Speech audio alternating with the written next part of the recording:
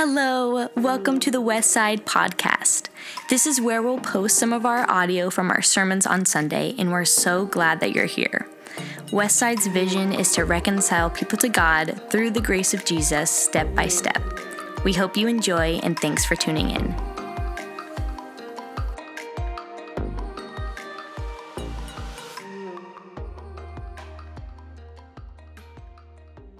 Lord, who's like you? There's no one. And we will spend the rest of our lives and all eternity discovering the goodness and the greatness of your love. But we just welcome you this morning. We welcome you to reveal yourself, to reveal your love by the Holy Spirit to us, because we need it. We need it. I need it. We need more of you in us, through us, into this world. So enable us to hear your voice today. And Lord, use my loaves and fishes in any way you see fit to meet the hearts and minds and lives of everyone present. In Jesus' name, amen. I was about 12 years old and I was at a youth camp. It's not a typical youth camp, summer camp, that you might think of like at Camp Harlow or somewhere where you grew up. It was a music camp of all things. For some reason, I was in a youth group that happened to have a lot of really musical kids, and I had this youth pastor that decided we were going to learn a musical and take it on the road in the fall. That's what happened. And I was from a musical family, so I loved it. And we spent a week at some small camp in rural South Dakota. I could not tell you the name. And every day we were working on parts and learning music scores. It was a musical on the life of Jesus. And so we would practice this music in the morning, and if it was hot enough in the afternoon, we might take a swim. But in the evening, we'd work on the music again. And one evening, I think it was the last evening, something different happened. Our youth pastor gathered us around after we got done rehearsing and said, "We're going to take communion tonight." I love that we're taking communion today, by the way. The Lord is so good. So we're going to take communion. So we circled up on the floor. The communion elements were in the middle. There was a woman with us who was a counselor and also sort of a music director. She was great. She pulled out her guitar and she just began to sing a couple of songs as we prepared our hearts for communion. And then something unusual happened for me.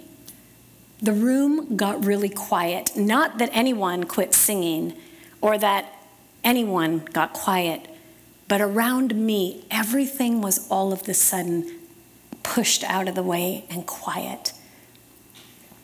And as the elements were coming around, and I held in front of me, like I had many times before, the bread and the cup, I was thinking about, must have been just pondering the love and the sacrifice of God. And something unusual happened. I began to weep. Like those kind of tears when they sneak up on you and your eyes burn and you go, "What is that?" And it just happened.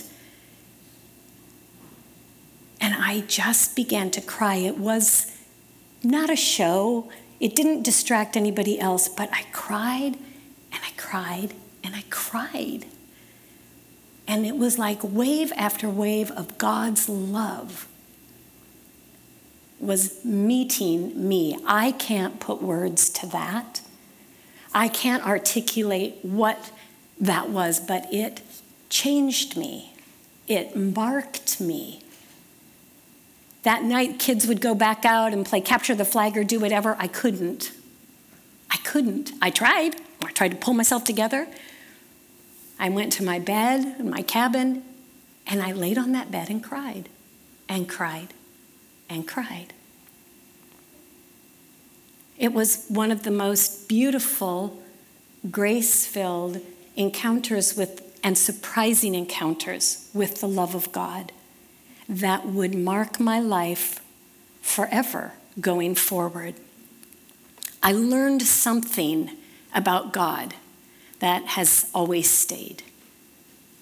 He wants to be really close to us. And he wants to be closer to me and you than we will ever want to be to him. I had not prepared this spiritual moment, gotten all my things together. I'm 12. I'm learning a Christmas, not even a Christmas musical, some musical we're going to take on the road, right? But I'm just at this moment of at communion, and he's close. Through the rest of my life and to this day, that will probably be the one thing I love most about Jesus. He wants to be close. And here we are in Advent. And Advent is that remembering, that understanding, that recollecting that God went to infinite measures to be close to us. He went to infinite measures of sending himself, vulnerable, weak, dependent, to us. When Gianna said my topic was going to be love, I was like, oh my word, what an ocean to swim in, right? We're never going to exhaust this topic. We're never going to plummet the depths and the breadths and the widths of God's love. And even for some of us, maybe we've been around the church a little bit, or maybe you haven't. We have a lot of ideas about love. We have a lot of times we use the word love, but a long and slow meditation on the love of God will change us. God wants to be close.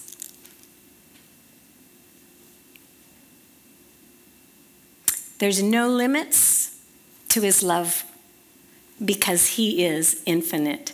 So I believe this morning what I felt from the Lord's heart was an invitation to myself. I have to tell you, I have loved meditating afresh on the love of God and how much more of it I need and how much more there is to access. He has made himself completely accessible to us. And he does want us to experientially and powerfully experience this love. We see this banner if you watch sports at all or go to any place where there's a large viewership, we'll see that banner. Someone's got it hanging over the edge, John 3:16.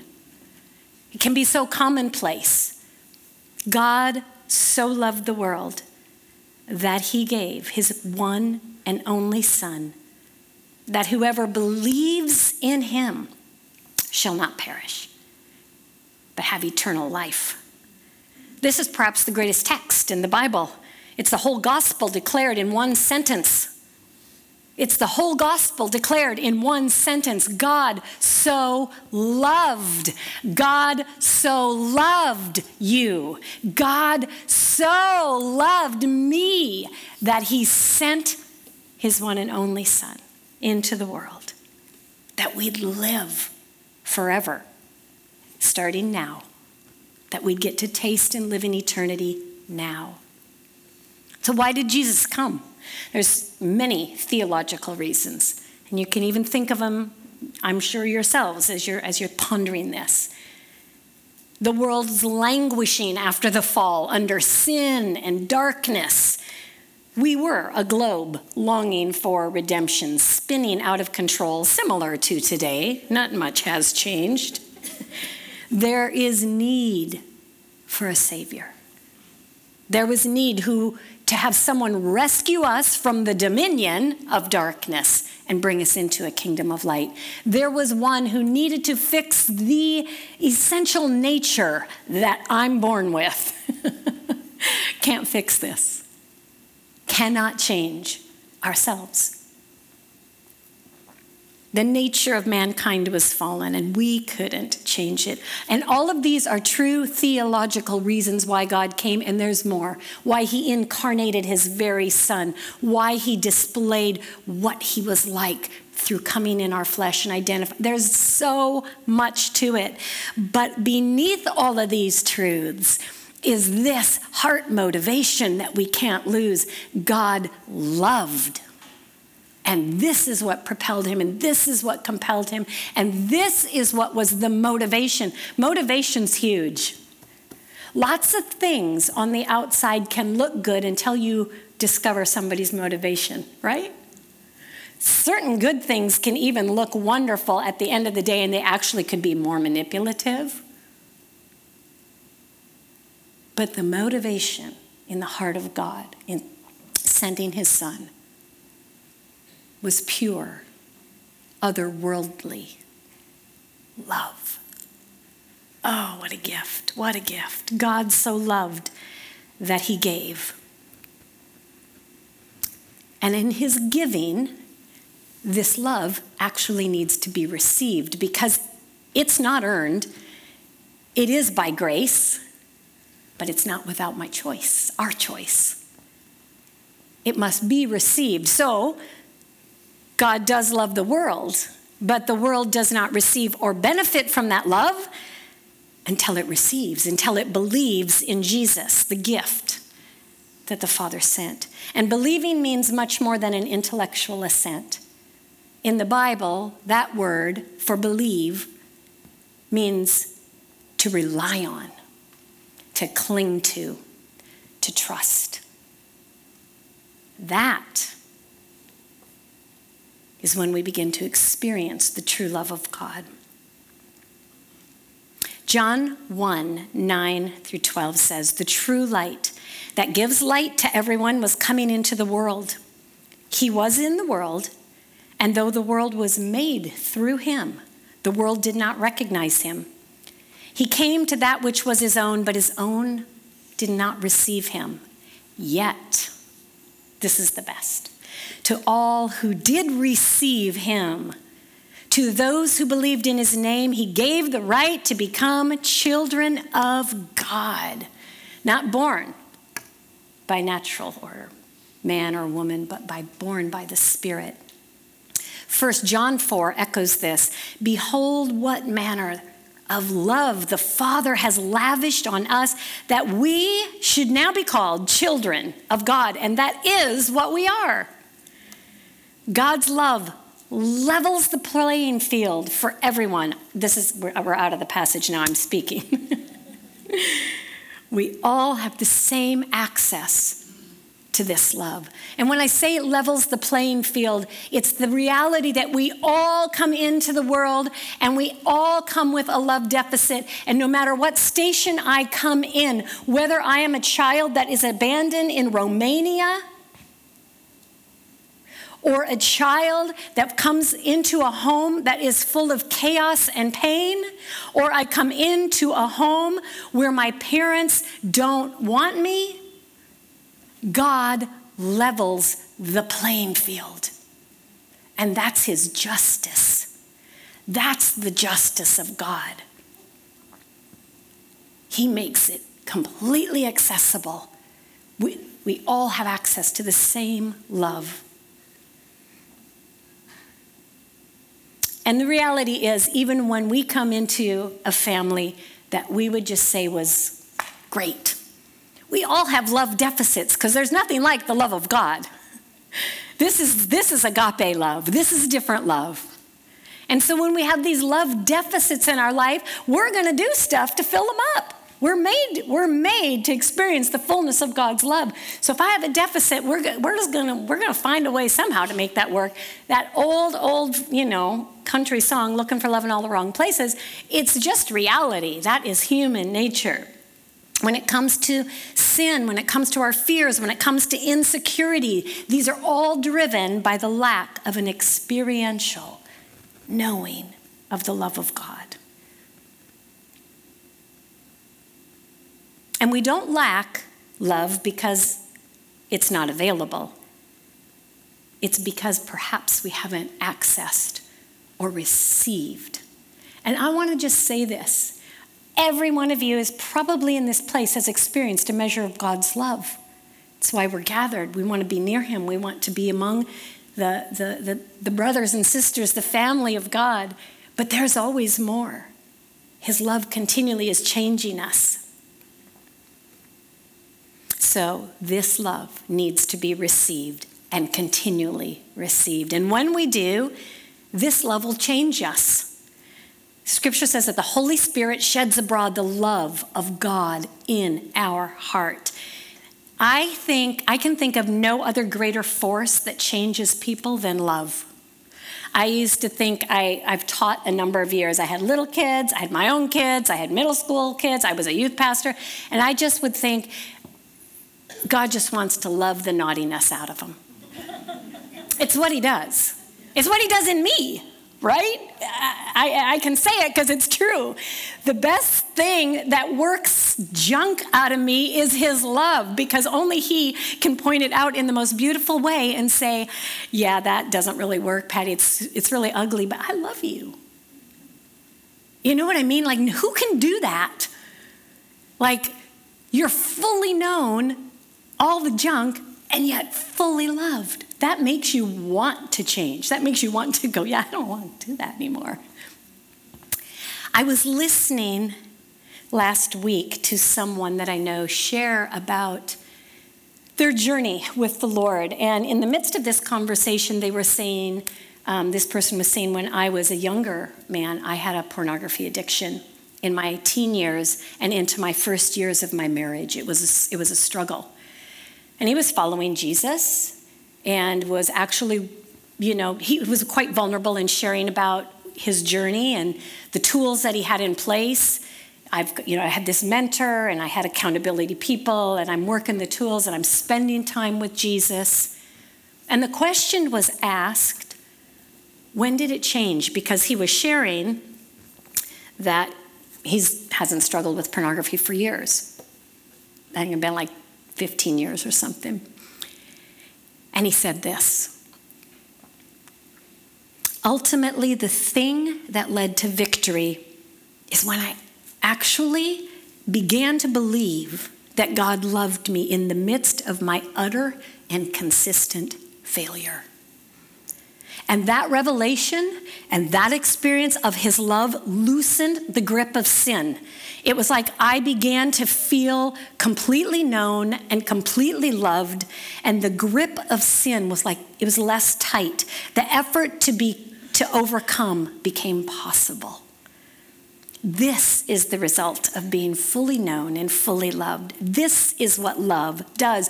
Now, you may not have a pornography struggle, or I may not, but we all can have vices. We all can have habits. We all can have things, and behavior modification will only take us so far, but love will transform us.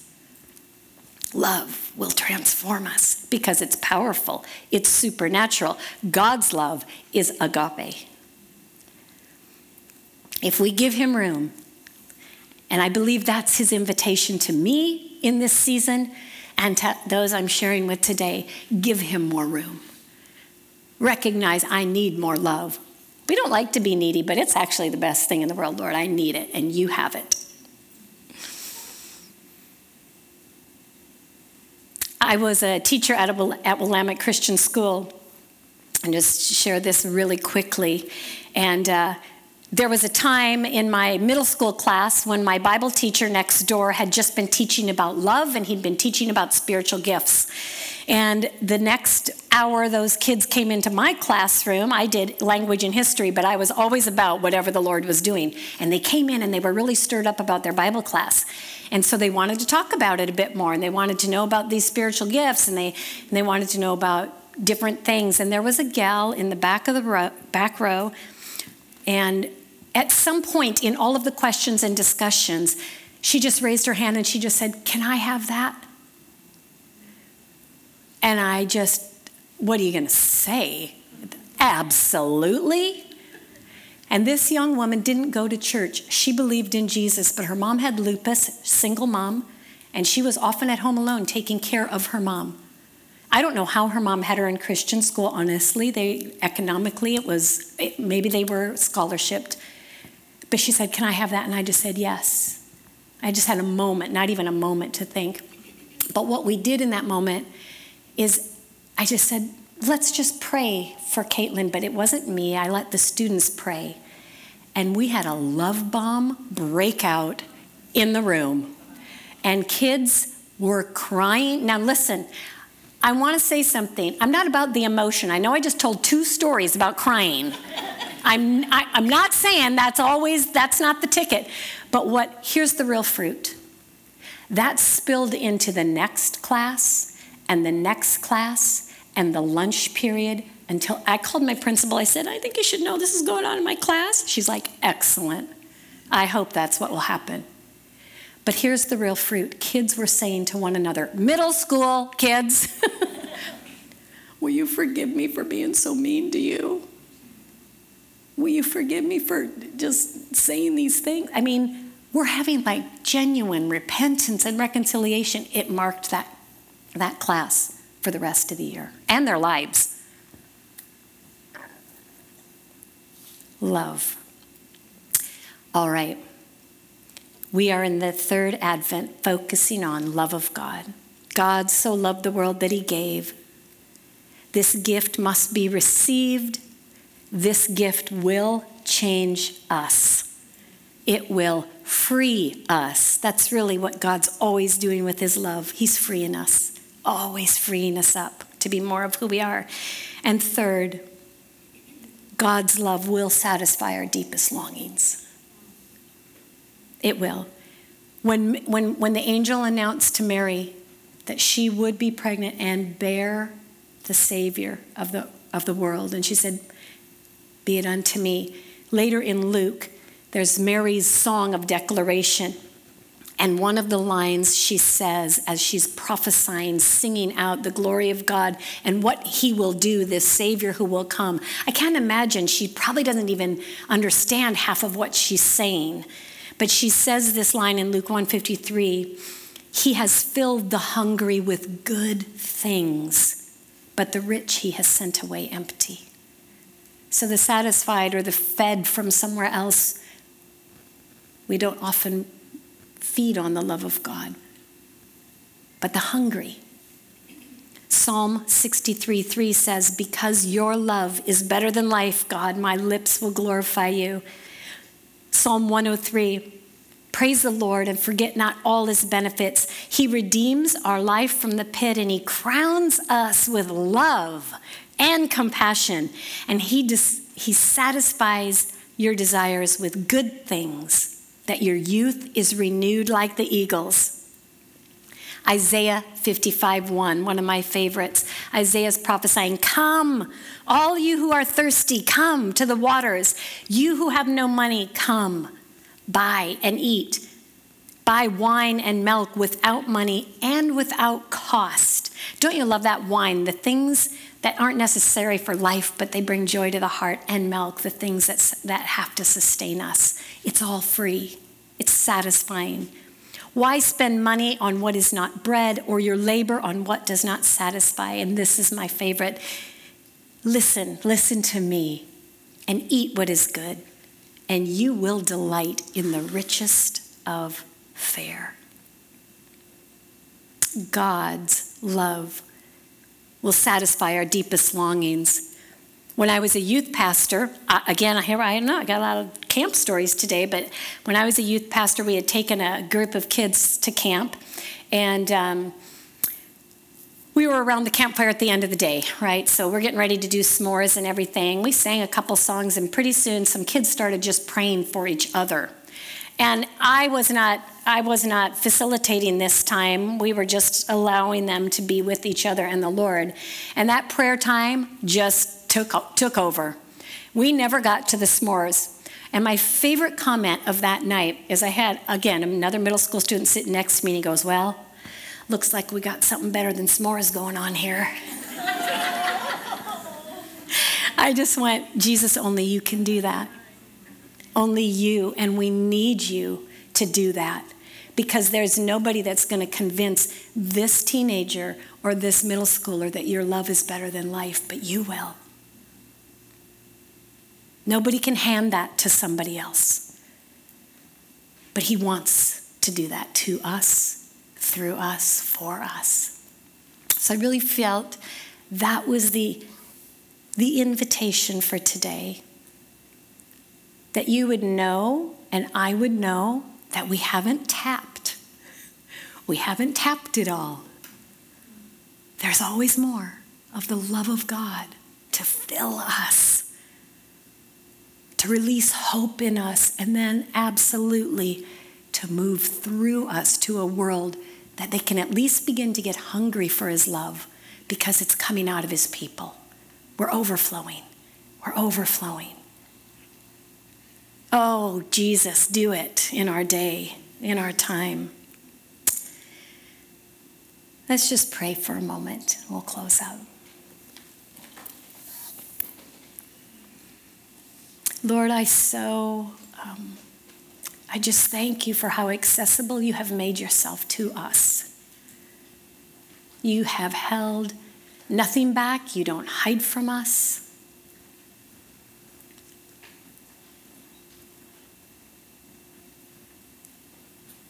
And we don't have to feel bad about saying we need more of your love. It is your love that sustains us and heals us and frees us and makes all things new. It is the greatest force on the planet, but it's a person. And so, Holy Spirit, we just say yes to a greater revelation of your love. And we welcome you. We welcome you to fill us in this Advent season in a whole new way. In Jesus' name, amen.